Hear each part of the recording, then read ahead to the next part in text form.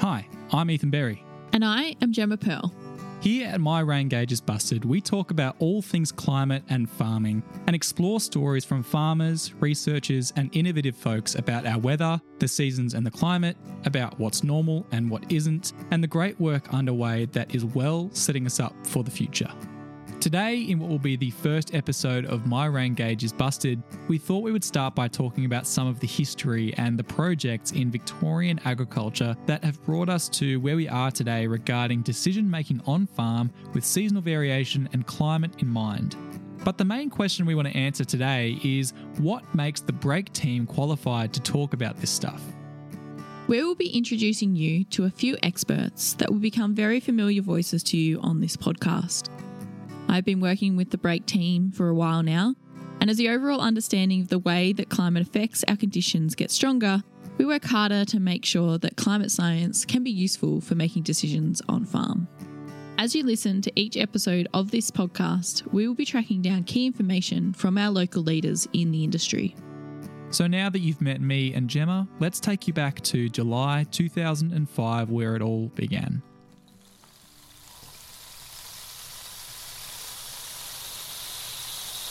I think it was emerging. So I think there was an understanding about El Nino and La Nina. There was some other climate drivers that were starting to be understood through the science community of what might have been driving the variations in the climate and the weather. So I think that was sort of just starting to come to the fore, and through the 90s there'd been, a fairly big investment in seasonal climate understanding, and it was getting to the point where there were some stories to be told.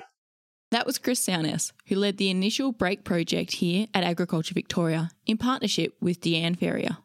Climate and weather was talked about indirectly at a lot of our top crop farmer meetings. We often presented rainfall deciles and what that meant for crop growth, so integrating rainfall that everyone talks about and what our crops looked like at the time. And we also used French and Schultz and Peikel yield projection calculations, and we discussed those regularly at our meetings, which was really great because as the season evolved, you could continue to have that discussion. I don't think it was till we received funding from the Managing Climate Variability project that we actually discussed climate drivers in depth. But prior to that, it was an indirect conversation. But growers always talk about rainfall and concepts around that and crop growth. So indirectly, we've talked about it for a long time. The most classic example of a climate driver is the El Nino Southern Oscillation, which you might have heard of before. There's a lot of climate drivers around the world, and they have a big impact on rainfall. We asked Dale Gray, who's been working on the Break products since their inception, what the understanding around climate drivers was at the time. So back then, it was initially when we started, it was very much about ENSO, El Nino Southern Oscillation, El Nino and La Nina, because that was perceived to, there was a feeling around that didn't affect Victoria or hadn't affected Victoria much. It was a Queensland thing. And then I must admit I was probably of that belief as well, because I'd seen data and analysis to suggest that was the case. But once you started looking into some of this stuff, it certainly became apparent that wasn't the case, that certainly El Ninos and La Ninas had absolutely affected Victoria, and quite significantly so. But even up in Queensland, there are years where El Nino and La Nina hasn't affected Victoria, and it was sort of important to try and sort of tease out the differences in some of those years, I suppose. The interesting thing was that in 2006, that the phenomena called the Indian Ocean Dipole, while it was originally done in a paper in 1993 by Japanese researchers, had really not been talked about at all in anything that I'd heard of. So I learnt of the Indian Ocean Dipole in 2006. And that was a bit of a revelation, because it started explaining some other years which had been kind of dry, where El Nino hadn't necessarily been to blame. So what was also a revolution at that time was that Peter McIntosh and Gary Myers from CSIRO Atmospheric Physics in Hobart had put together a paper where they'd actually classified the last sort of 115 or 120 years using historic sea surface temperature data sets, but we had years with the climate drivers against them.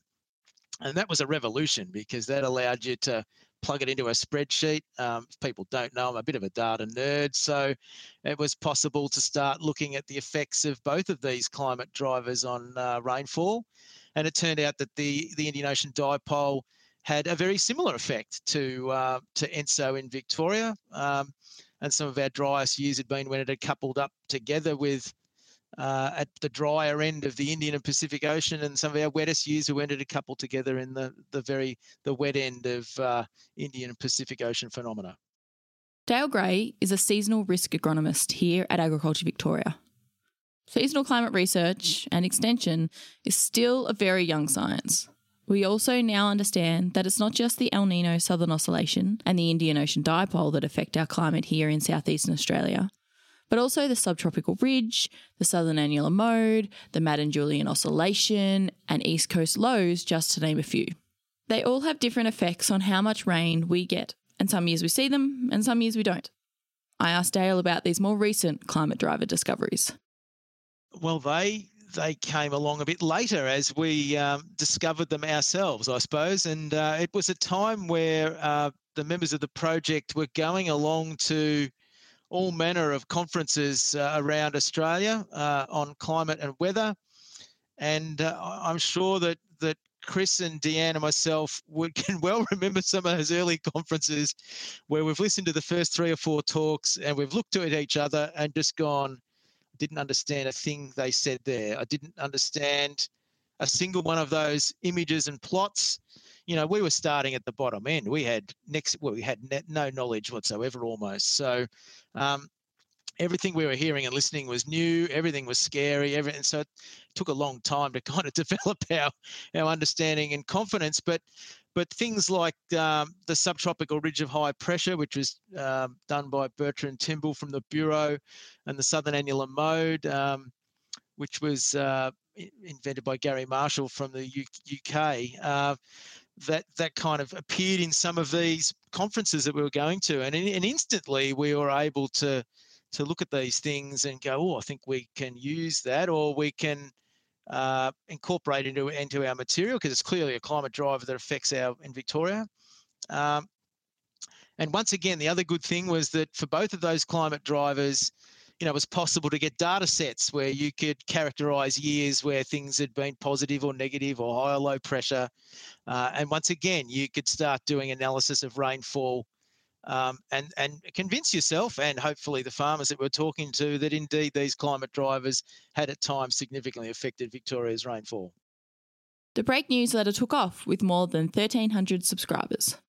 The beauty of it was that we enjoyed being the conduit between the science research community and the agricultural on-ground farming community. And it was a one-stop shop for information for both sectors, which that was our aim, I suppose. And I think without that link, we wouldn't have generated the interest for people to engage. And we wanted to make this one worthwhile and special. So we had an overview of what was currently happening across the regions. That morphed into also including the water storages, because at the time, water storage was a major discussion, still is. The next page was about climate drivers. Then we also had decile and pical yield projections on a page. So looking at what the rainfall was, how that fitted with long-term averages and what our potential yields were. And then we also added yield profit, so linking the crop science into the climate science and just general rainfall for yield projections and ultimately income. And towards the end, we had what we called Chris's baby, the fiver.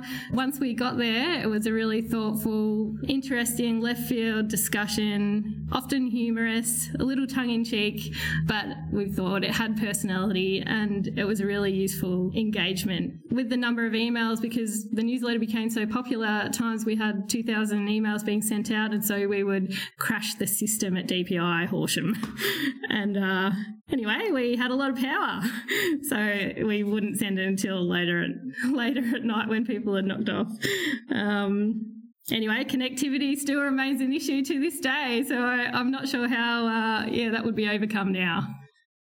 As the team better understood the seasonal climate space and the models, it became very evident to them that when a range of the different climate models across the world were all predicting and indicating the same patterns, that was when seasonal model predictions could be most powerful.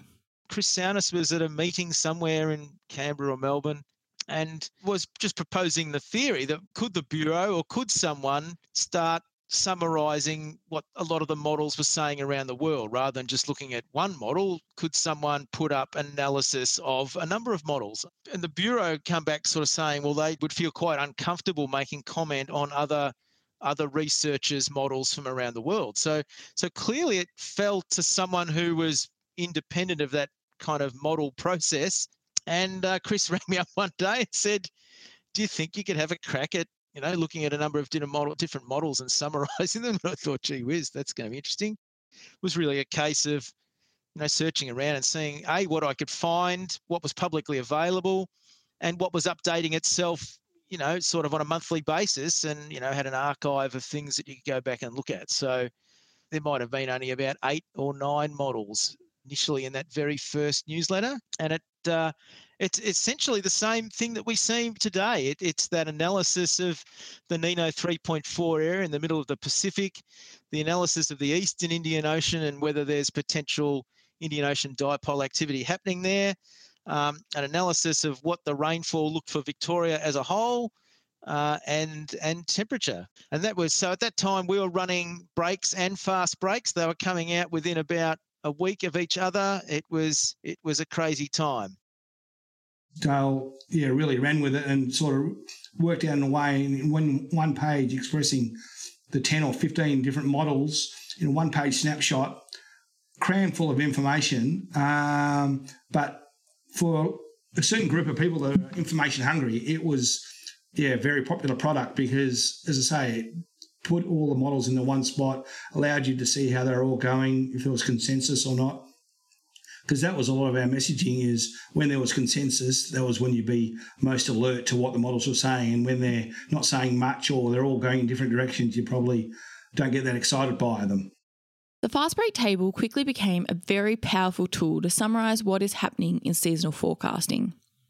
This was the first time in southeastern Australia that information about multiple different model outputs was summarised in a format accessible to the agricultural community. Yeah, for the first time, we were probably putting these model outputs in a table that were allowing farmers to kind of look at them, I suppose. And we had a hypothesis that looking at a number of models would be better than looking at one model alone, particularly when we now had some real big computer models working as well as statistical systems as well, which were relatively simpler. And I think it would have been, I'm trying to remember, I think that very first year that we did it turned out to be a positive Indian Ocean dipole, and there was a lot of sniffs of drier around at that time as well. And yeah, there was something going on in that very first one that was a very different story than the statistical forecast from the Bureau. There were exciting things going on, and it was going to be a pity not to share them with people. While the team were onto some winning products with the break and fast break newsletters, it didn't stop them looking to other communication methods to help upskill the entire agricultural industry. I guess we're at a conference in Sydney listening to some climate scientists talk about the big 2006 drought, and someone referred to it as the three-headed dog, because the El Nino in the Pacific and the IOD in the dry phase in the Indian Ocean, and then Sam was the fronts were a long way south, and we had a bit of a chat about it, thinking three-headed dog, that's a good analogy, but we've never seen a three-headed dog. And when we go visiting farms, we're used to the sheepdogs coming up and surrounding. I grew up on a farm, so we're conscious of those dogs running around, but it also made a bit of sense that it's not just one dog. It's probably each of them, the dogs sort of work as a bit of a pack, but also individual dogs have different behaviours. So it sort of made sense that, some of those bigger droughts are when all of the dogs went through the fence and misbehaved, and that they had moods each year like those oceans did. So whenever we were doing a lot of face-to-face presentations with farmers, and whenever we said it's, these 4 sheepdogs that round up our rainfall, and sometimes they're really behaving, all's going well, but then sometimes they can really misbehave, and it makes the job of farming a lot harder. And it always got a bit of a smile and a bit of a laugh from farmers. So we knew we were sort of onto a bit of a good little yarn. That was Graham Anderson, the climate specialist here at Agriculture Victoria, explaining how the award-winning Climate Dog video series came to life. You can find links to check out each of the Climate Dog videos in the show notes.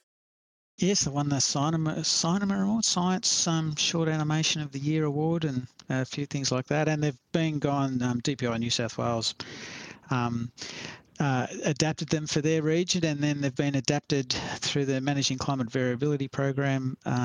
So they've been adapted for all of Australia now. There's climate dogs that are sitting on the Climate Kelpie website. So they've gone on, and I guess there was a good lesson in that, just about, while the science can be quite complex, it can always be, simplified into something that's entertainment that gets the message across. I got into the climate stuff, which was in the early 2000s when I read a climate science report for Australia and couldn't quite believe what I was reading about what was being measured, what was happening in the atmosphere and oceans. And I thought, we rely on climate a lot in agriculture. We probably should be tapping into this a bit more. So that was quite a big change there, because thinking, we have a lot to do with ag science, but probably in agriculture we're not as well connected to the climate and atmospheric science that's going on as we should be, because it's all important, and we know how much variation of seasons and seasonal variability and climate risk has a really big impact on farm businesses. So I guess it was from that point that we decided to try and spend a bit more time hanging around with the climate scientists and try and do some extension and help explain that to Victorian farmers. Dale, Chris, Deanne and Graham were all quick to point out that without the knowledge and assistance by many others, the awesome products that form the Break portfolio would not be what they are today. One thing that was great with the communication with the science researchers was that we could have a discussion two ways. So they were interested in what was going on at the ground and in the paddock as much as what we were interested in regard to their scientific information or papers that were being disseminated. So it was a two-way conversation where people were both engaged, and that was a really strong relationship to work on. Well, it was really quite heartwarming to see the Break newsletter sitting on the desks of people at the BOM when I'd visit. I thought, oh, that's nice. Wow. And, over that time, the CSIROs and the Bureau of Meteorologists were incredibly generous to us. If we had questions, we'd ring people up and ask them. They'd show us where websites were secretly hidden, allow us to get into them and things. And we were often going down to the Bureau of Meteorology and allowed to sit in on some of their discussions and their meetings that they were doing in their own forecast formulations and stuff. So it was an incredible time of learning back then. It really was. The Break wasn't a product of its own. It was a product of a whole range of people that are far more skillful, far more knowledgeable than Deanne, Dale and myself. And we had the opportunity to interact with them and learn from them and synthesise what they were saying, and then they'd provide constructive feedback of what we do well and the stuff-ups we make along the way, and how to hone that. So I think that's probably the most important part about the Break was we're in a supportive environment with the best leading thinkers in Australia from both the agronomic community, the farming community, the science community, and they're all there cheering us on. Myself, I was always keen to try and make it not just technical and dry, and I wanted to make it so it expressed a bit of personality and wasn't just about the technical, but a bit about the story. It was important to, I suppose, express it from our point of view, and the story was just as important as the facts. So I think some of those Break surveys and the climate surveys we did over the period of time were absolutely invaluable in helping us, I suppose, improve the understanding of the audience and prove what worked and what didn't work, and who read it and who didn't read it, and what they read and what they didn't read. Yeah, I think understanding the audience is so important. It was something we could kind of hang our hat on, I suppose, that we had given skills to farmers to look at things that had been around oceanographers had been doing it for 20 or 30 years, maybe longer. But it had all been secreted away in the hellos of research and science. And all of a sudden we could see something that looked like, well, this was interesting and cool and worth monitoring, and it was worth talking about. Collaboration and improving their methods led to a few things getting cut and new things being born to take their place. The goal was always to get the most useful info right in the hands of people that need it so that farming and agronomic decisions could be made. And so, YouTube was the next chapter in this story. I've been doing lots of talks and even webinars back then, and they'd often go from half to 3/4 of an hour. And Graham said, can we cut to the chase? Can we cut this information down to 3 minutes? And I was completely unconvinced that was possible. But anyway, we had a go, and that first YouTube clip was pretty lame, but because we didn't even have a script. But we pretty quickly learnt that if you only got 3 minutes to talk about something, every second is precious. So over 15 years, things have evolved and changed. We no longer produce the Break newsletter, the thing that started it all off. The Fast Break newsletter continues to be produced monthly during the growing season, which has also grown to cover summaries for South Australia, Tasmania and southern New South Wales as part of a Grains Research Development Corporation project. The Very Fast Break with Dale comes out each month, breaking down the month's rainfall, soil moisture and ocean activity, and now covers South Australia and southern New South Wales, as well as Victoria. The Climate Dogs have gone on to become their own phenomenon with awards and national recognition. There's a climate webinar series and now this podcast, but the aim still remains to bring relevant information to the agricultural audience. OSOINSSTs, and what on earth is an IOD? Can someone please explain to me? Stay up to date, get the break. So that brings us to now. And here at The Break, we believe that anything that's out there helping get good information into the hands of people that can make the most of it is exactly what's needed. There's a lot of different approaches and technologies that are available today, and a lot of busy people making strides and trying new things, but it's never been more important to understand more about what's happening with our climate. What's driving wetter and drier years, and what are some of the significant changes happening because of climate change that impact our farms locally? There's a real thirst for people that want to dig a bit deeper, and that's the opportunity that we want to provide here at the Break team. We want to talk about some of the questions we receive regularly, some of the key things that you need to know, and we'll bring you the experts to answer some of the trickier issues around climate and farming. Dear listeners, this is My Rain Gauge is Busted. SOIs and SSTs, what on earth is an IOD? Can someone please explain to me? Stay up to date, get a break. SOIs and SSTs, and what on earth is an IOD? Can someone please explain to me? Stay up to date, get a break. Thank you for listening to My Rain Gauge is Busted. For more episodes in this series, find us and subscribe wherever you get your podcasts. We would love to hear your feedback, so please leave a comment or rating and share this series with your friends and family. All information is accurate at the time of release. Contact Agriculture Victoria or your consultant before making any changes on farm. This podcast was developed by Agriculture Victoria.